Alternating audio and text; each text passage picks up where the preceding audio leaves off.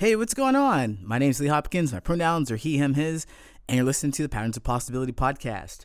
I'm so glad that you're back for another episode. You waited 3 whole weeks for this episode because I did not publish anything for the last 2 weeks.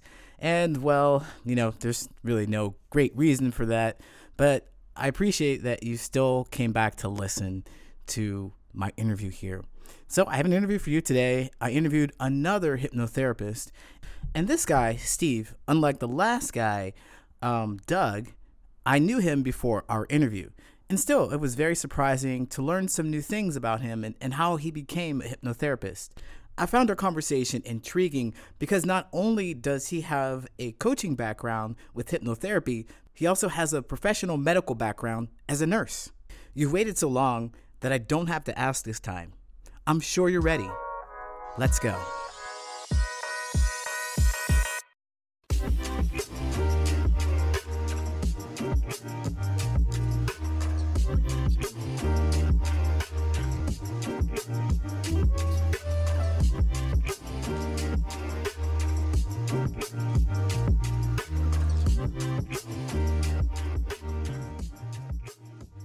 Today I have a guest for you. So Steve, can you tell us who you are, what you do, and why you do it? Again, I'm Steve Cohen. I'm a registered nurse and I have a history in hypnotherapy, and also I've worked as an occupational therapist. I've worked with helping people with effective workplace stress management and also stress management of themselves. And I started out as an occupational therapist, and from occupational therapist, I worked with kids, and I started noticing patterns of what were making changes in the kids that I worked with. The kids I worked with were all disabled, mentally and physically disabled. So I started working with them and noticed how we could create patterns for them to make changes to improve their life. And I went from being an occupational therapist into a registered nurse. And when I became a registered nurse, I discovered that those same patterns that work with kids, trying to redevelop those, actually worked with adults also. When we're children, we basically have a blank slate. And as we grow into adulthood, we start filling things into our minds.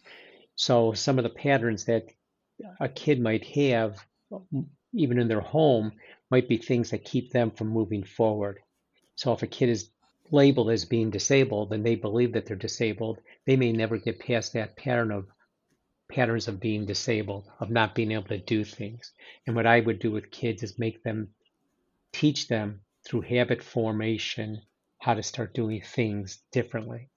So when you say, you teach them a couple things, like what are some of the things that you've seen, like, people will label disabled? Well, for instance, I had one student, his name was Eric, and I was always told that Eric, you need to put him in a chair, a wheelchair type appliance, and wheel him out into the garage. The garage is where they had the lunchroom. And what I started to do with Eric is I knew Eric liked to eat because whenever the food was around, he'd actually start salivating, almost like a Pavlov dog. It was really Wow. interesting because he knew food is what he loved. And he would sometimes go and reach over into where there was food, into another place that there was.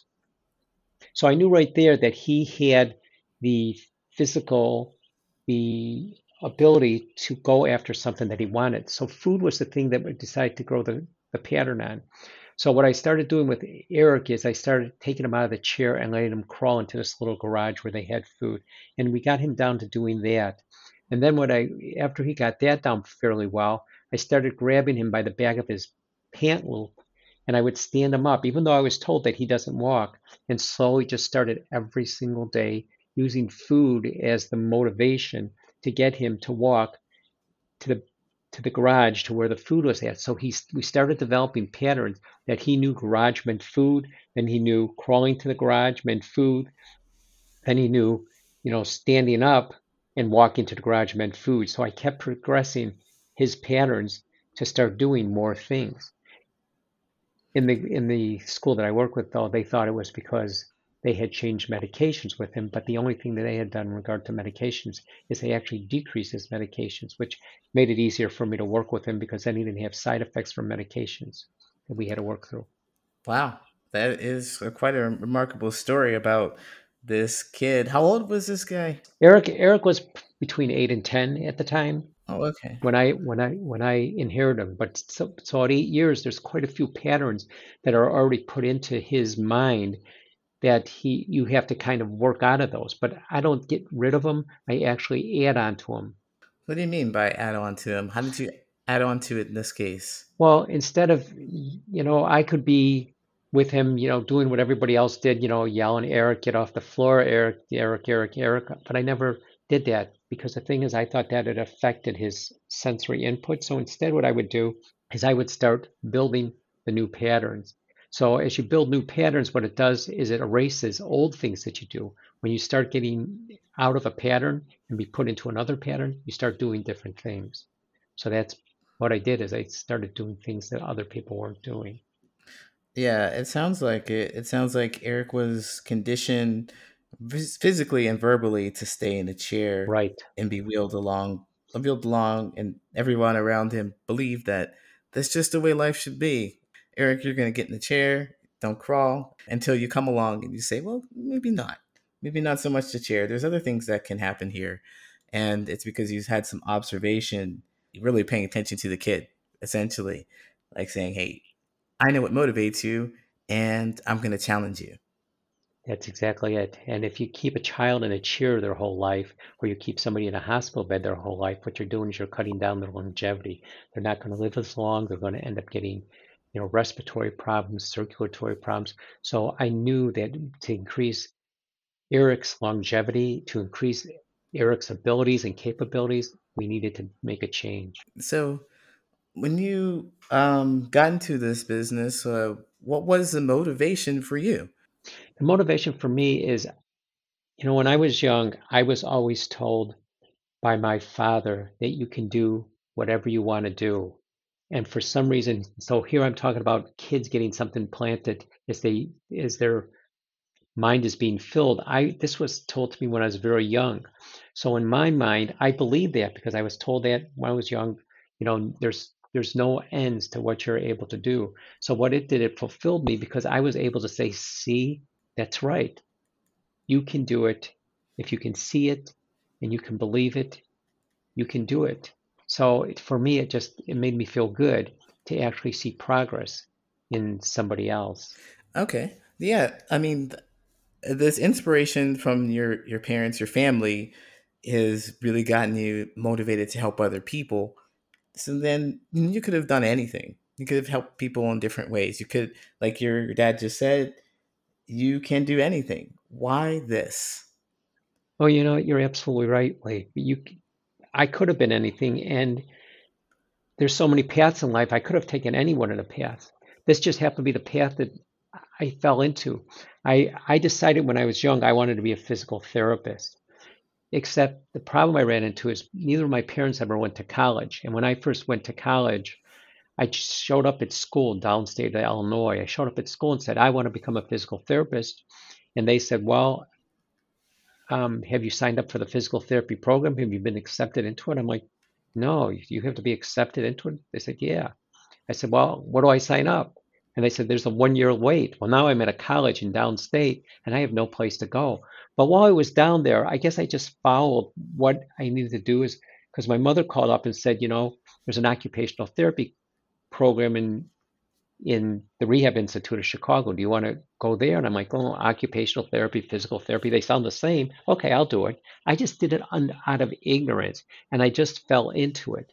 And sometimes once I left occupational therapy to go into nursing, it's just that I took what I learned before and just kept moving forward, forward, forward, forward. It was just, for me, just a natural progression. Okay. So you basically got some skills and you just built upon those skills. So you said an occupational therapist, then you went into nursing, which Right, is, you're just taking your skill set and you're challenging yourself, pushing it to the next level. right. So I want to step back though and ask you, what is downstate? What are you talking about? I was in Carbondale, Southern What? Illinois University. Oh, okay. So where are you? Where are you now? I'm in Batavia. I'm right outside of Aurora, Illinois. Okay, everybody, he's in Illinois. somewhere in the north, north of Chicago, Correct. because West of Chicago. west of Chicago. Right. All right, I'm I'm 60 miles west of downtown Chicago.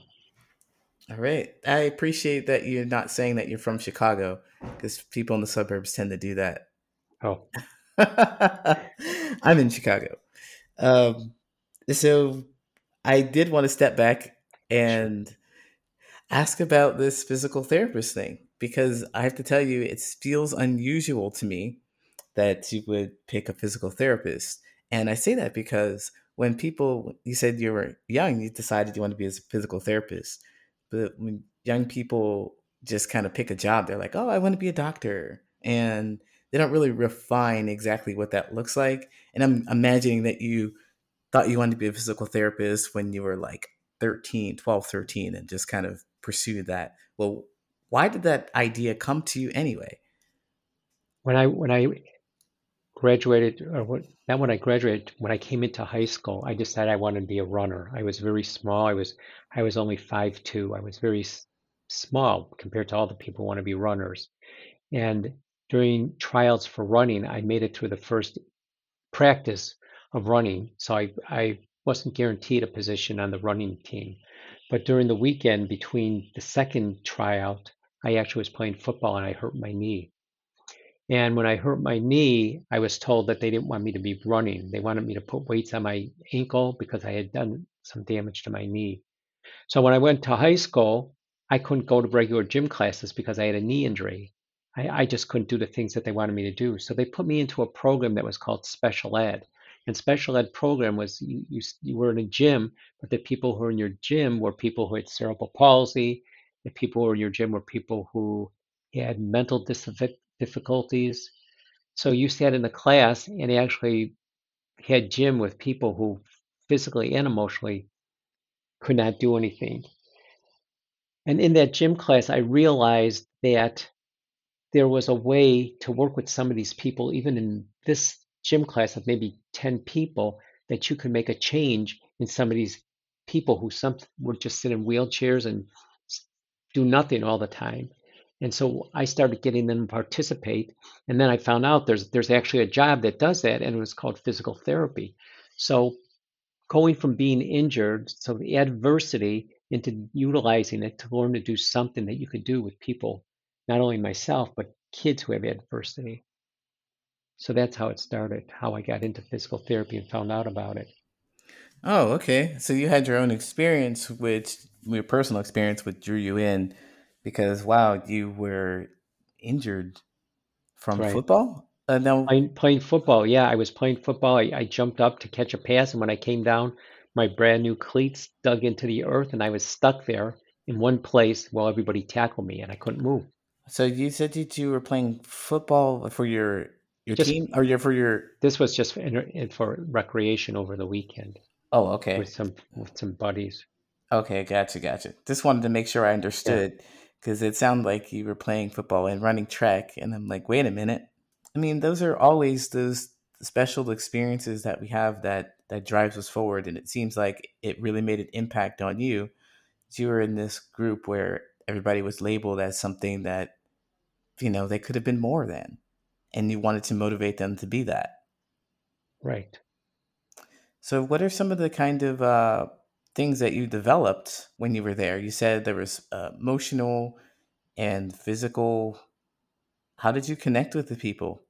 You know what? I just connected with them. I realized that when people just sit and they don't move, they never move.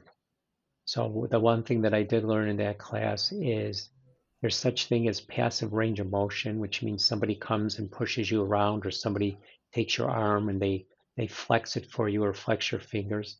But passive range of motion in your life, not only to your extremities, they actually do nothing for you. All they do is keep you from getting tightened, keep you from getting older, or but active range of motion, what it taught me is to actually have people do something. Move. They themselves need to move their arms. They themselves have to push their wheelchair if they can while they're sitting, and if they themselves have to grab a ball and throw it. It's the active range of motion, the movement that taught me, and throughout life, you have to continue to keep moving. People doing things for you do not make you better. They just make you more sedate, make you want to do nothing more than just be. You saw them do the passive range of emotion Correct. and discovered that being active about it is more beneficial. And so you just have a kind of a mantra to life with that. I think it sounds like you took that experience, you look at the passive and the active, and you're just like, well, I see this passiveness here, there, and everywhere, starting to see it a lot more. And so you want to activate that. Right. So that came with physical therapy. So how did this occupational therapy, like you said that you fell into occupational therapy, what's the difference between the two? Physical therapy is rehabbing someone more as a whole body. So if somebody has like a leg injury, usually you'll have physical therapy. Occupational therapy is for somebody who can do basically occupations. And when I say occupations, they can possibly go back to work. As an occupational therapist, I work with people with more fine motor, using your hands. So they could go back to work. They could go home and cook. They could go home and, they could screw a screwdriver. Usually the physical therapist didn't do that. They worked more with the broad muscles, with moving your shoulder, swinging your arm around in a circle. That's physical therapy. But the fine motor of grabbing something with your fingertips, to me, was occupational therapy. Okay. So then once you picked up this occupational therapy, like how did your life change? You started this journey and there's something must have changed for you to just go into nursing. You're a person who likes to challenge yourself, but was it really just something that fell into your lap? It unfortunately fell into my lap because what had happened is we had a new president coming in, and I worked for a private school where Eric was at. And the new president who was coming in, who I really felt was going to become the president, and he actually did, he talked about cutting funds for private schools. And when he talked about that, I thought to myself, if he cuts me out of this school, something that I love, I'm going, what's the possibility of finding something else? So I thought to myself, I need to find something else that I can fall back on, something else that'll keep me moving forward. And so I started looking at, what works with range of motion, what works with physical therapy, what works with increasing moving people forward. And I looked at nursing. So I decided that I was going to become a rehab nurse. And so that's how I ended up going into nursing, because I found that title, rehab nurse, for people who had strokes, people who had gunshot wounds, people who had injuries, to rehab people, but as a nurse. So it's a bit like physical therapy, but like what's the difference between the two? Well, with physical therapy, it was getting people to move forward, getting them to move. When I became a nurse, I wasn't doing rehab anymore. I was having rehab people come to the unit that I was on and start working with them. But as a nurse, what I was actually starting to do was mindset. It also included medication. And as a nurse, which was different than occupational therapy, I was doing what I call a head to toe assessment. So I would look at someone and I'd go from their head and assess them all the way down to their feet and seeing, is there something in their shoulder that's keeping them from moving their hand? Is there something that they're thinking that's keeping them from moving forward into doing something else? So I got a better and a broader approach to assessing people for success. Okay. So you basically were, I wouldn't say like a doctor, but I mean, you did the head and toe thing. I know that nurses do more than doctors. And I mean, they spend more time with their patients and they get to know their patients a lot more, I think, because they have that kind of intimacy where they're doing a lot of things for them. Like you're doing mind setting. And that's interesting to me because I'd not thought about a nurse looking at someone's mindset. And I know sometimes nurses will, I've heard stories about nurses like they will come in and they'll cheer you up. I've had that happen to me. That's like, hey, how you doing today? But not a breakdown of my mindset and where I am. So what do those sessions look like and why have you decided to do that?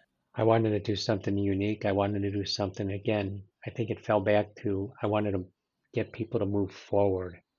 So how did you make that happen? Like if I was sitting here and I needed rehab and I'm a patient, what does that look like? Well, so I can only give you an example through like another person I had. So I had a woman who was She was about 35 years old, 5'2". She weighed about 250 pounds, 285 pounds, and she had a stroke. So she was on my rehab floor, and people would come in and say, okay, you know what, Mrs.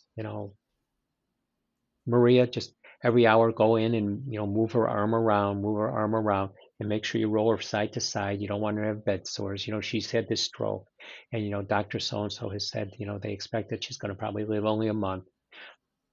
But me being a nurse and also having that feedback as being an occupational therapist, I went and I said to the other people on the floor, I said, has anybody asked, Maria what she wants? And people were like, Steve, she doesn't talk. She had a stroke. She's drooling.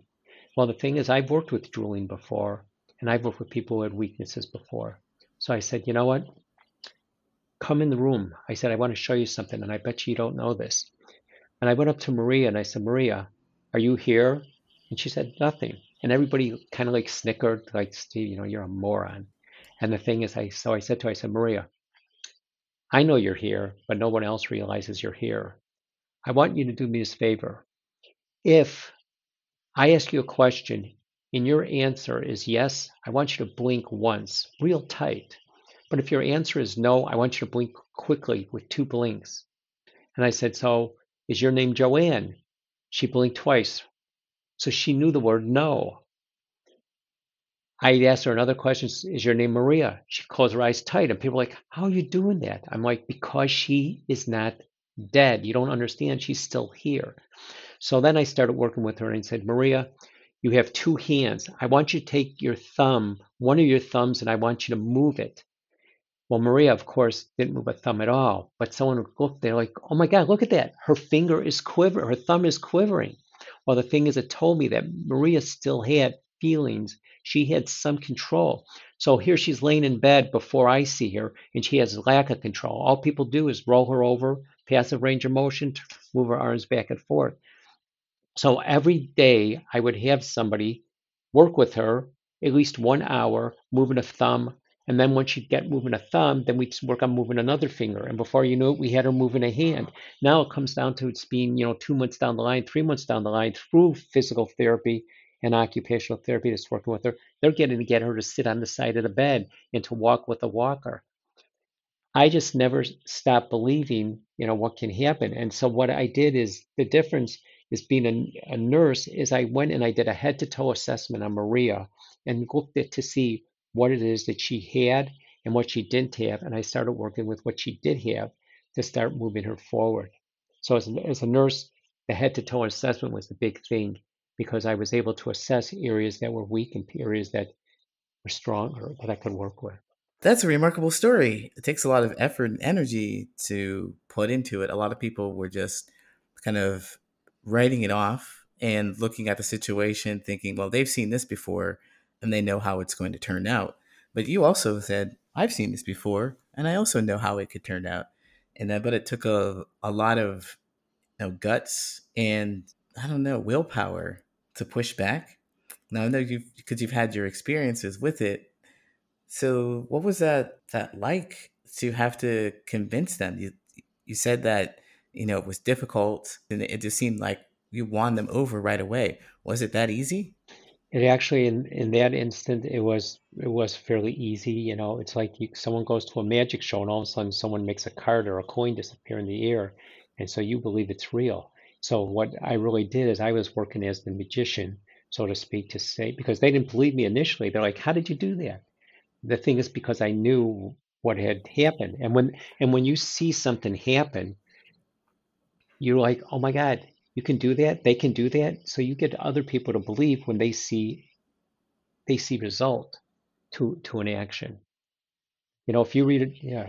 I was just going to say, if you read a book and it tells you about something, you're like, oh, okay, that's interesting. But if you see someone actually do it, you're just like, wow, that does work. Yeah, absolutely. That's what I believe that too. And I mean it's just true, right? Hmm. There's an experience that you have that really helps more so than reading about the experience. If you have the emotion really invoked in you, you're going to remember it a lot more. You're going to feel it. You're going to absorb it a lot more. Sure, you can read about it in the book. You were so interested in this because you've had an experience where you were hurt, and now you're just kind of going taking that pattern that you've seen, something completely different than other people, actually the opposite, where we can be active in these situations. It doesn't mean it's the end. It doesn't mean that things are over. You just have to apply active range of motion rather than passive range of motion. right? And just look at it another way. Sometimes you have to take a step back and just look at it another way because there's solutions aren't always one. Solutions sometimes are many to get to a final solution or goal. Of course, it takes a whole team and lots of journey. I want a cute "Don't Stop Believing." That's it. We talked about how you've come into this position as a nurse, and as a nurse, you were focusing a bit on mindset, a lot of mindset, because it seems like that is the key to making the difference, making changes. It does. Mindset works. The other thing that works is other people who have similar mindset to you. Some people who have similar beliefs. They might not have the belief in what it is that you're doing, but they believe in you. And so when people believe in you, you really can make a difference when you have an audience or a group that are there. How did you find people around you? Like, did you have a bunch of people around you supporting you? I unfortunately was not a big, I didn't work with a lot of groups. When I was young, I grew up actually in a box, so to speak. My father was very big on family events, which took me away from social events. Spending time with family was very important. So he spent every moment spending time together. I mean, we'd sometimes go places. Not that my father spent the time with me, but we were together in the same locale. So I was used to doing things on my own, even though I was with my family. So when you say with your family, you mean just your immediate family? Do you not have any siblings? I do. I do have siblings, but if you take 6 people and you put them in one room and they spend all the time together and you have no other outside influences, then you grow up believing everything that you hear between those 6 people. So if you lived in your house and your next door neighbor was the only person you talked to and that was the only input you got, you'd think, well, that's life. What they're telling you is life because they're the only person that you have who are life. So I grew up believing whatever my parents told me was truth, which I learned was not, once I lived on my own. Yeah, we always find that out. Like when Yeah, we're kids, we're like, "Oh, parents, they know everything." Well, because they got so many more years on us, and they've been right. here, So we're like, "Well, yeah, it sounds like the moon is made of cheese." Wow, I It's didn't right. know that. And then you go out there and you find out you can't eat that. Right. Yeah. There's parent life and then there's family life and then there's social life. So when you get exposed to social life, you realize, wow, this is really different. But of course, when I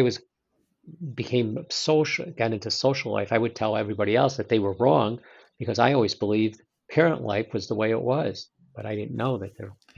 So I think it's kind of implicit, but can you tell us what the difference is between this family, social, and parent life is? Well, as I was saying earlier, when you're small, you have a blank slate when you're a child, and things start being put into your mind. And when you spend time with just one group of people, so it could be your family, or it could be, you're a teenager and you stay with the same group of teens who are on the same mindset or same beliefs. When those things are put into your mind, that's actually what I call more of like a parent mindset because you believe what's being told to you because that's the only input that you're getting is from those specific people. And as you get more social, as you are a teen, that's more like a family or a social group. You're learning a little bit more. But whatever they believe, since you have no previous experience with them, you believe now that's the truth. And then all of a sudden you become an adult, you're 18 years old or 20 years old or 22 or 25 and you're out on your own and you have all these beliefs that you think are real, you whatever they may be that your parents have told you, your friends have told you, and then you realize, you know what? And you try and put those onto other people and they're like, that's not the truth. And you're like, yeah, it is. My mother told me, or oh, the guys from the gang told me it. It's not true. So then it's more like I call social truth. You learn, become more rounded. And as you go through life, of course, you do. get that as you meet more people and interact with more people. So it's the parents' beliefs that they're sharing with you, and your family is what you grow up into. That includes your siblings and probably your aunts and uncles, and the Right. people within your family that you have traditions and things like that, like believing in Santa Claus, something like that. Correct. And then you have the social, where you have your own experiences. You're gonna go out in the world and you'll see that these are your experiences that you've seen with other people that aren't your family, that aren't the people that you grew up with, and you develop new beliefs from that. Right. Yeah. When I was in my early 20s, when I was first on my own, or my late teens, I was first on my own. I go out and I date people, and they're just like, "What? What are you talking about?" And I'm like, "Yeah, that's the truth. You guys, you don't know anything." And we'd have these arguments because I thought what I was given when I had my blank slate was actually true. Of course. But then I didn't realize that my own parents sometimes didn't even go out of their own box to interact with people to find out, what other information is available. They were just working off their information. Sometimes they were working off their own parents' information that was provided to them, and they believed that was true because they, of course, they had a trust in their parents. I do have to ask you, what were some of those things that the things that you'd argue about? Like, this isn't true. I believed it was true all my life. What happened? And that seemed like 100 years ago. I can't even pin down specifically what it was. I thought when you're with somebody in your life that they're not my parents were very close. They did everything together. So one thing that I grew up thinking is, oh, when you have a mate or someone who you're dating or someone who you're with, they never go anywhere without you. That's what my belief was, that they weren't allowed a life. Their life was you. Well, of course. But I had to learn that was not the truth. I had to learn that people had to go, that just because you loved red doesn't mean somebody else loves red. Just because you like to play football doesn't mean someone else likes to play football. People have their own lives, and that was the biggest thing that I learned. Once I was out on my own, that people have their own life. It's not you, but they do enjoy things about you that they like spending time with you. But it's not everything. Is not about you. Yeah. But that's what, I grew up, as I said, my parents they were doting with each other. They loved spending things together, and that's They just the always place where I did grew stuff up. together. Yeah, But they always yeah. did together. I mean, if you grew up seeing that, then of course you would believe that's how the world works. That's why, like, you're not the only person, of course, who has discovered, their parents and what they do and what they believe doesn't fit them in their experiences. And they shed that when they go out into the world and they say, I want to have my own experiences and see if that works for me. And doing that, you discover a lot more about who you are and what you want. And you can differentiate yourself a lot more from your parents or see your parents in you a lot more, however that works out for you. So then you said you discovered one big discovery was that you had discovered people have their own lives and do their own things. So how did that play out with you when you were connecting with other people? Like, how did you notice that you were, in conflict with other people or connecting with other people more easily? Like, did people who had your similar views and values when you were younger, like maybe they believed that you should all be together? Did you run into any people like that who thought that they should be just as close as your parents? There were a few, but for some reason, those people were not people that, I mean, even though I met them and I greeted them and I spent some time with them, they weren't people that were fit with what I was doing, because I kept wanting to progress and do more things and do, more things in my career, in my life, in my studies. And those were were people who I would say were stuck in the box. We're together, we're comfortable, we're spending time, we've got each other. But I wanted to do more than just spending time, with each other. I mean, I wanted to be out motorcycling or biking. And the people that I was connecting to weren't doing things that I wanted to do. So Oh, okay. Yeah. I separate them. So I want to just, between like the ages of 20 and 30, most everything I did, I did on my own, and I was very argumentative with people, saying this is the way, things have to be. But it wasn't. Again, it wasn't the truth. It was the way I saw it because I just had lack of experiences with social skills. You know, I think one of the things I grew up with was similar to you.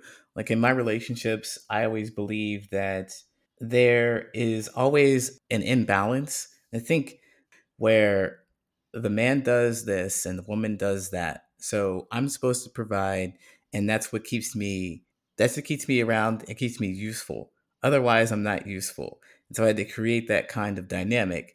And that doesn't never worked out. That was never true. Didn't help anything.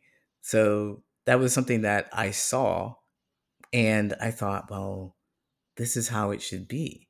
And I would attract people who kind of fit in that realm with me, that role with me. And it was it was a rewiring to learn that some kind of provider financially, that wasn't the case. I have a different role that I like, but it's not about being imbalanced. And so it's one of the things I learned and I had to deal with. And so these kind of conversations about some of my beliefs would come up. Um, I do remember being staunchly religious in college, and so I'm such a completely different from that now. I've come a long way from it. So holding on to these beliefs that were given to me, I would share them with other people and say, "You're a bad person because the Bible tells you are, because the Bible says you are." Right. And I would do stuff like that, and it was a big turnoff, of course. So that would create conflict for me, discovering that my values weren't everyone's, Right. and coming around being justified and sharing my values. I'm like, "Pfft." So you've had those same experiences and these beliefs that you held on to. Have you completely just shed those beliefs? Well, my beliefs are different than that because everybody is an individual. Everybody, I've had people I had a twin sisters in my clinic once, and they came in and said, you know what, we do everything together since we were young. We played tennis together. We went to school together. We went that together. We did this, that together. And the amazing thing about them is when I talked with them one on one, they weren't exactly the same, even though they believed they were. So in regards to myself, I realize we all are individual. We see things that are we like about someone. Some of them are similar. Some of them are things that we can't do, but we like someone because they can do it, so they fill a gap for us. So it's different. Whereas before, you'd say, okay, you need to be exactly like I am. When I do my right step, I need you to step right also. When I do left, you step left. But there is one thing though, when I grew up that I couldn't understand is my parents' roles with each other. Because my mother was a housewife and my father was a salesperson. And I remember when I was young, I even asked my mother, I'm like, how come you're not out working? How come you don't go out and work? Not to say, you do nothing. I'm like, how come dad doesn't come home and wash the clothes? How come he's not picking his own socks off the floor? So that's one thing, even when I was young, I always questioned is why there wasn't equality, between sexes. And in my neighborhood, we had a lot of people like that where, mom stayed at home, dad worked. But as I got older, again, I realized that people are individuals. Nobody thinks exactly like you do. They have different thoughts than you do. Um, Mm-hmm. and they enjoy the things that they enjoy that are similar, but they also enjoy some of the things that are different because, Yeah. you can do for them in that area where they can't do for themselves. Wow. So it sounds like you were just naturally curious about other things and other people. And it seems like you had a curious mind from the beginning where you're asking questions about why things are the way they are. You would look at something and maybe not accept the situation, analyze it, and see, well, maybe this is true or not, or try to figure it out at the very least. And when you're a kid, you just get the information that's given to you. Hey, this is ask mom. Mom has the answer. Okay, I accept it. You might not have the cognitive ability to go and look at other experiences, mainly because you don't have many because you're a kid. And then you start growing into this, and as you step into the world, it seems like you're saying, well, there's a possibility here. You can walk to the garage. You don't need to get in your chair, Eric. Here's a possibility here. Maria, you can blink your eyes to communicate. See, everybody, this is what's happening. And it seems like you are just expanding on that idea going forward with other people, just bigger groups of people. You work with healthcare professionals and you work with just regular individuals in this mindset thing. This is where the mindset comes from in hypnosis, right? Right. You see the possibilities. Sometimes I even say to people, I'll invite them over and say, can we talk for a little while? Because I need another brain. Because what to me sounds logical to someone else may be illogical. Something that I see as a possibility. They may say, well, maybe you can't do that. But I'd say, okay, if I can't do that, what can I do? What would you do with that? Because I don't want to have just a no answer. I want to say, okay, what do you see from your brain? Because that's why I want to talk to you. I need another brain to do that. So I'm always looking and just exploring what's next, and I'm always looking at possibilities because that's what I want people to do with me is tell me what are the possibilities that you see from my situation. So yeah, I am inquisitive because I look at people and say, there's a possibility you could do this, then the other. If they ask me, I tell them. If they don't ask me, I don't. I say nothing. Yeah, that's good. Unwarranted advice, that is something that will push people away from you if you're telling Mm, them. And that's probably something that you've mentioned in your experiences where you're argumentative. And I'm guessing that you discovered telling people doesn't help. correct. It doesn't Yeah. unless people ask you specifically, or if you go up to someone and say, what I see someone. Can I be honest with you what I see? And so I'll ask them, but if someone goes, well, no, I'm fine, then I just let it go. Yeah. Instead of asking people and instead of just telling people, you've decided to be a hypnotherapist so you could hypnotize people into, into dumping your ideas and thoughts of empowerment into them. What happened there? How did you become a hypnotherapist? Well, that's interesting is I was seeing patients at home and I was asked to go see a patient in Barrington, Illinois, an area that's kind of a little bit exclusive, a little bit, people have a little bit more money in that area. And I was asked to go see a patient who had, they didn't tell me what I was seeing him for, which was very unusual because you always got an idea of what you saw patients for. This man wasn't. And I got to his house, knocked on his door. His wife answered the door and said, what do you want? And I said, I'm here to see your husband. And she goes, well, no, we didn't ask for you to be here. And I said, I know, but I was asked to come here to do an assessment. So it turned out this man had been in the hospital. He had prostate cancer, highly curable. They told him he was 80 years old at the time. So he decided, with the advice of the doctors, to go in and have his radiation, his chemotherapy, and rid himself of the prostate cancer. And you know what? They were successful in doing that. But here's the thing that they weren't successful with is doing the radiation. When they radiated his prostate, they actually burned his bowel. And when they burned his bowel, they couldn't correct it. Now I have to also go off that information that the patients tell me, not the hospital, but he's telling me that they couldn't correct it and told him there was nothing to do. And so here's this 80-year-old man telling me, I went into the hospital at 184 pounds, I weigh 118 pounds now, and they're telling me there's nothing I can do. And I said, so what does that mean? Nothing you can do? They're like, well, they're telling me that I have 2 weeks left. And so this is where the hypnotherapy started coming in. As I said to him, I said, I want to tell you, I don't believe you have 2 weeks left. And he said to me, he goes, what do you mean? You don't think I'm even going to make it 2 weeks? And I said, oh, no, no, no. I said, I think you're going to make it further than 2 weeks. He goes, well, how would you know that? You're not a doctor. I'm like, I know I'm not a doctor. But I said, just imagine this. I said, have you ever been on a body of water? Have you ever been at the beach or on a raft? Have you ever? He goes, oh yeah. He goes, I've actually canoed down the Mississippi. And I said, so imagine this. Close your eyes and imagine this. I said, you're on the Mississippi and you're canoeing down the Mississippi, and all of a sudden you see a little branch that goes off to the left, and you decide you're going to go off to the left onto that branch. So you start canoeing down that branch, but all of a sudden you notice that the water has stopped flowing, and you can't figure out why is the water not continuing to flow down this branch. And you come up to this area where there's actually a whole tree has fallen across that branch of the river and has stopped the water from flowing. Now, after a while, the water starts building up behind this tree that's sitting across it. And when enough water comes, it forces the tree to move just enough for the water to rush past.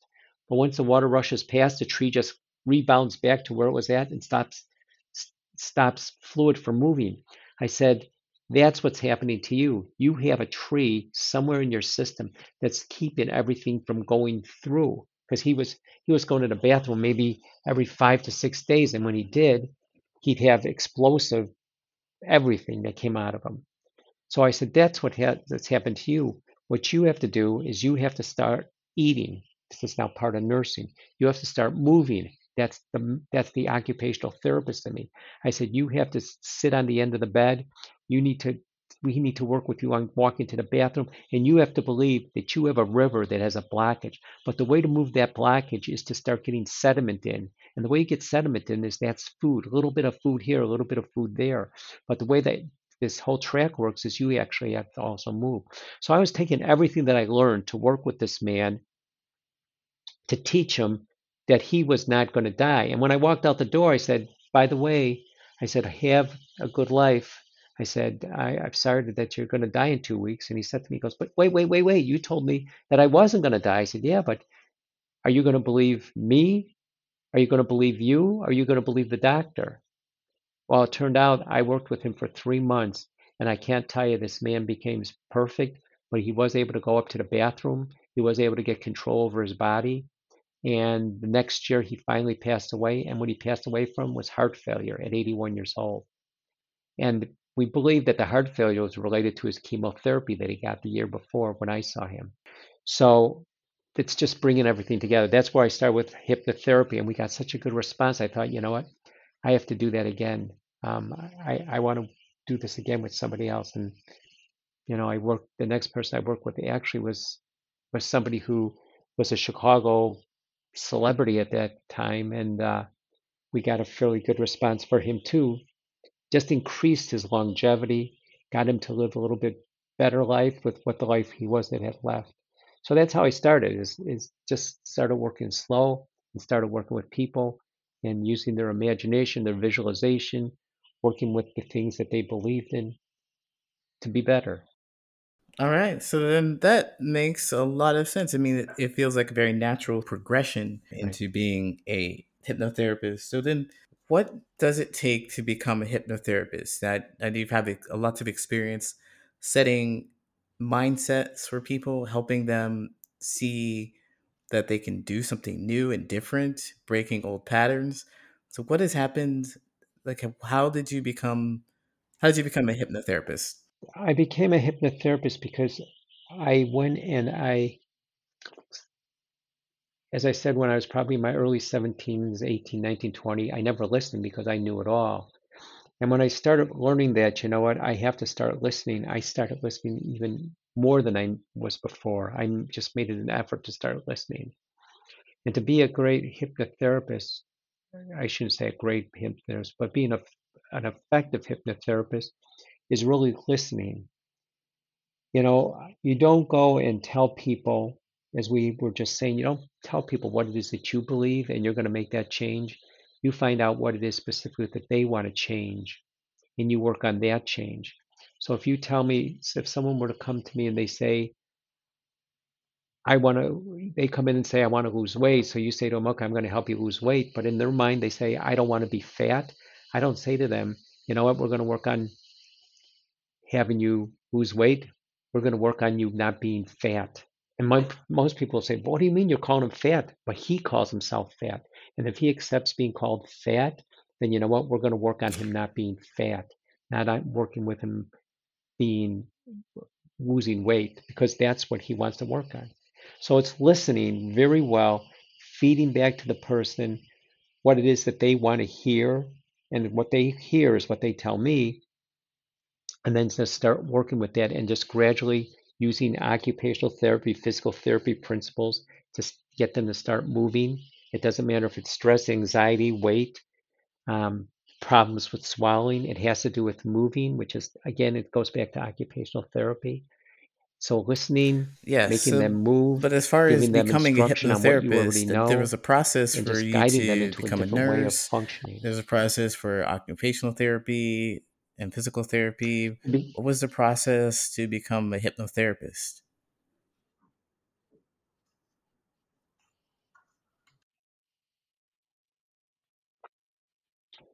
for me, it was a unique experience because what I did is I read up on it, saw that patient in Barrington, utilized it, and I kept seeing people, and I was utilizing what I was learning as I worked with each person, what was working and what was not. What an I with a an I a hypnotist really can do if they want is they could go 40 hours to a school and learn to do hypnosis. But there's a difference between being someone who does hypnosis and somebody who does hypnotherapy. Somebody who does hypnosis can teach you to relax, can teach you how to decrease stress, but they can't always follow up with you to fruition.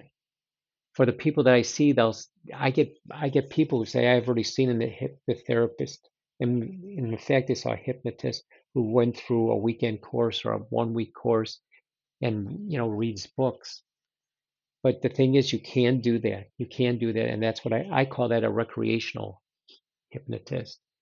If you want to learn how to do hypnosis, and then you have to Yeah, of take everything course. you I mean, the learn and experience utilize it, is a just lot like better everything else. than To actually become reading a good, you book. We have to just utilize what discussed you've learned. that about how, your experiences will really dictate Right. a lot more, I think, than what you read in a book. Well,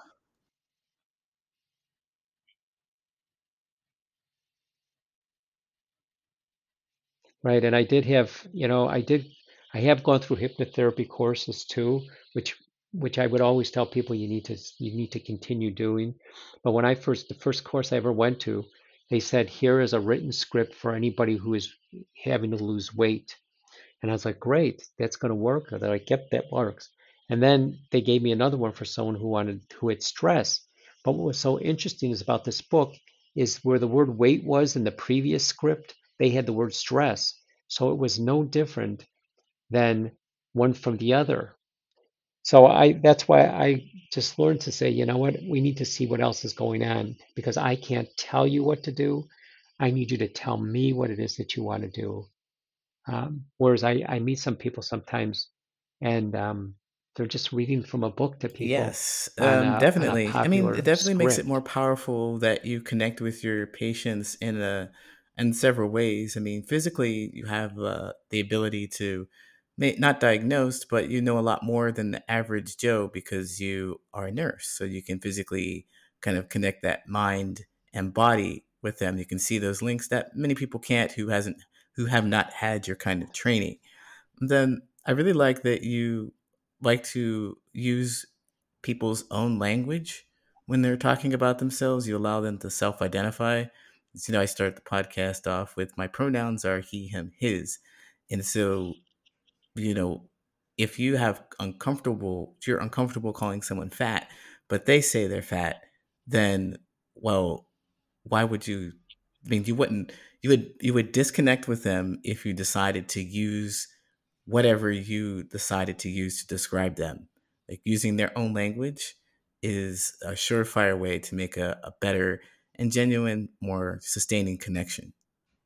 Right. So yeah, so can you imagine a parent who goes and the child saying, I'm fat, I'm fat, I'm fat, and the parent says, oh, no, honey, you're not really fat. You're just nicely plump. Well, the thing is, if I start thinking to myself fat, I'm not going to believe it because it's not true. If I believe that I'm fat, then my parents should say, yeah, you know what? You're right. You are fat. What do you want to do about it?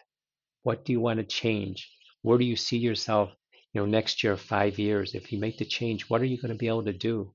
Yeah, and it's validation. Right. Even though the parents may be uncomfortable with saying the words, it's validation of the child's experience and how they see the world. Everybody wants to be validated, and they want to have their point of view understood, whether if it's believed by one party or not, the other party or not. They want that validation. So when it comes from your parents, it's especially more powerful. And then, it sounds like the kid would have an opportunity to not do anything about it if they didn't want to. It's like, I'm fat, and it's a statement. I'm not trying to do anything about it. Right. And the other thing is sometimes I get people come in and somebody who's significant in their life will have them come in. So it could be a spouse, it could be a parent, it could be a child.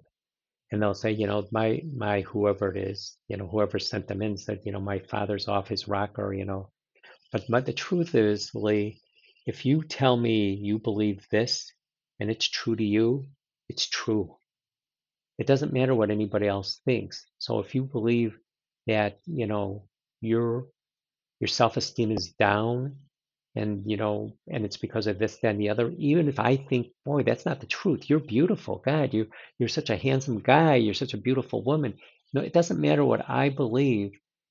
It's what they say. So whatever they say they believe is true is true. Even when people tell me about things that happened when they were kids, they'll say to me, "Well, this is what I happened when I was a kid." And even if it really never happened when they were a kid, if they believe it happened in their mind, it happened. I'm not going to change that. Exactly. So that's not what hypnotherapists do, essentially. You don't change anyone's mind. You kind of guide them to a new experience. You can't just uh, like what are the things that hypnotherapists do? Like they have those swirly things or a metronome or a pocket watch. You don't do that. Yeah. No, I don't do that. I like people who come in with things that are unique. Like I had a couple weeks ago a woman come in who had swallowing problems. So I asked her, I said, "Do you know when this started?" She goes, "I was sexually assaulted." Now, I think to myself, I don't say to her, "Let's go over the sexual assault." I go instead and say, "You know what? Let's work on something that will make you have less difficulty with swallowing." And I said, "What is something that you like to eat?" So she went and said whatever it was that she likes to eat. And I said, "And how does that feel when you eat that?" She's like, "I like that." And so we started building on things that she liked. We didn't go back into the thing that caused her sexual assault that she had or sexual abuse that she had when she was younger. So the thing is, because it's that old saying, if someone says to you, "Don't think of a pink elephant, don't think of a pink elephant, don't think of a pink elephant," what do you think of? A pink A elephant, pink yes. elephant. Right. So I'm not going to say to someone, okay, where a lot of people go to psychotherapies and go to counseling, like, let's talk about that.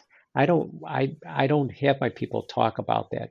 If they're with somebody who assaults them and screams at them and they're not the right person, the only thing we need to talk about is how to get you out of that situation.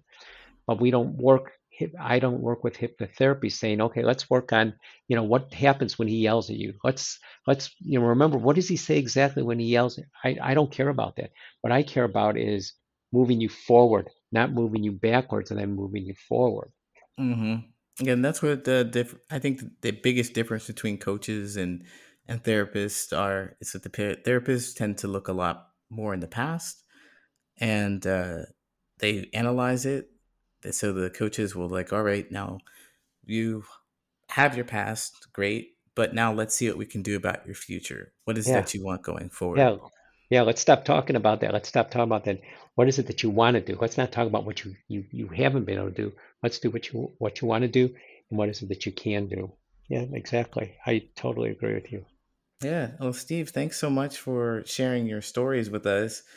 As we wrap up here, do you have any words of wisdom or an exercise or something that you could share with the audience? I'll give you one for people who have self-esteem or people who might have anger management. You know, you always do things because there's a benefit to doing it. Even feeling down, there's sometimes a benefit because people will, maybe look down at you and help you out. Or anger management may be the same thing. You have anger management because you think, oh, maybe, it'll improve my relationship, if my wife listens to me or my husband listens to me or my kids listen to me.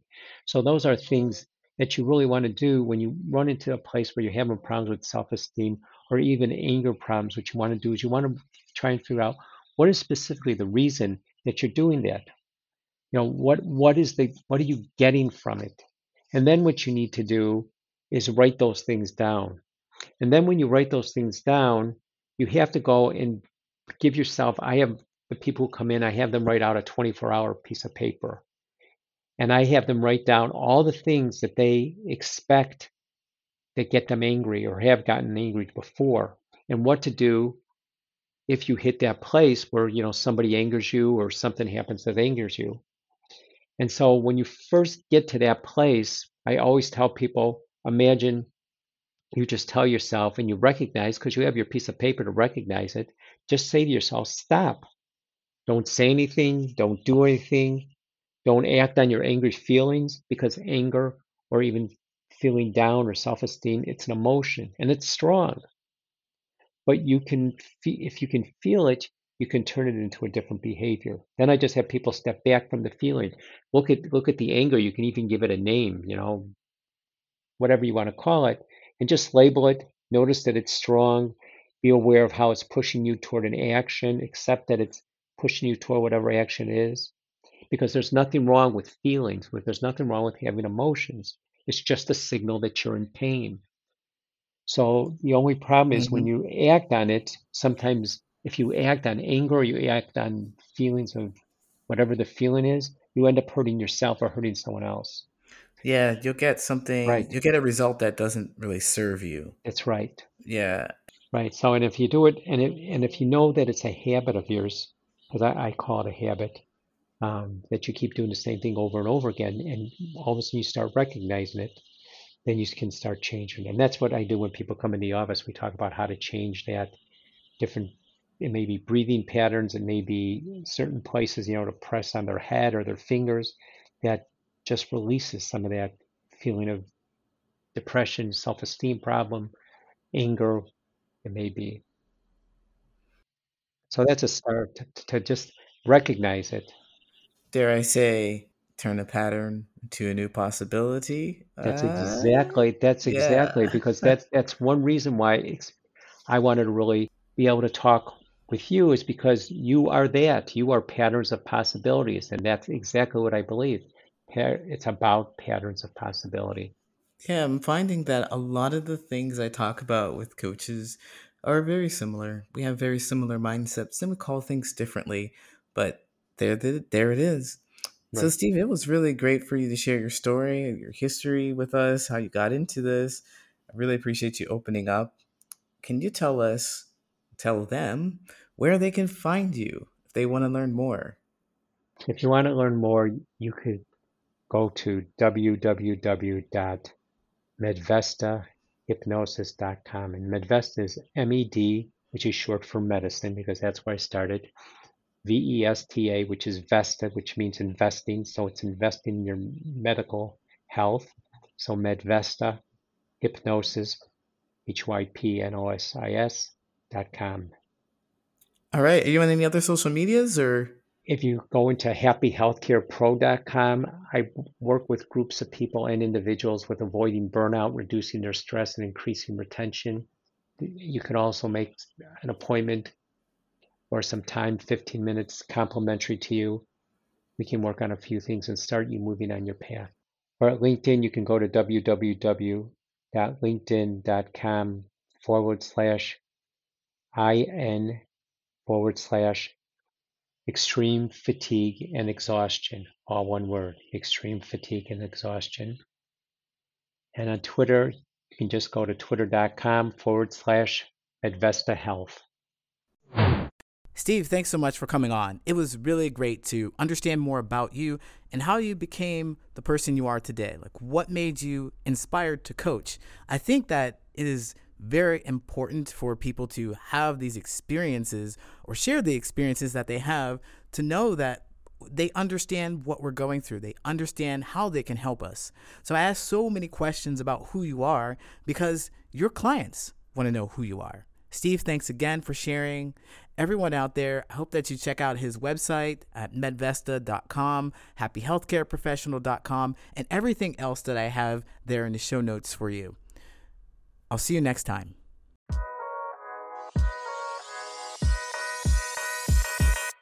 My name's Lee Hopkins, my pronouns are he, him, his, and you have been listening to the Patterns of Possibility podcast.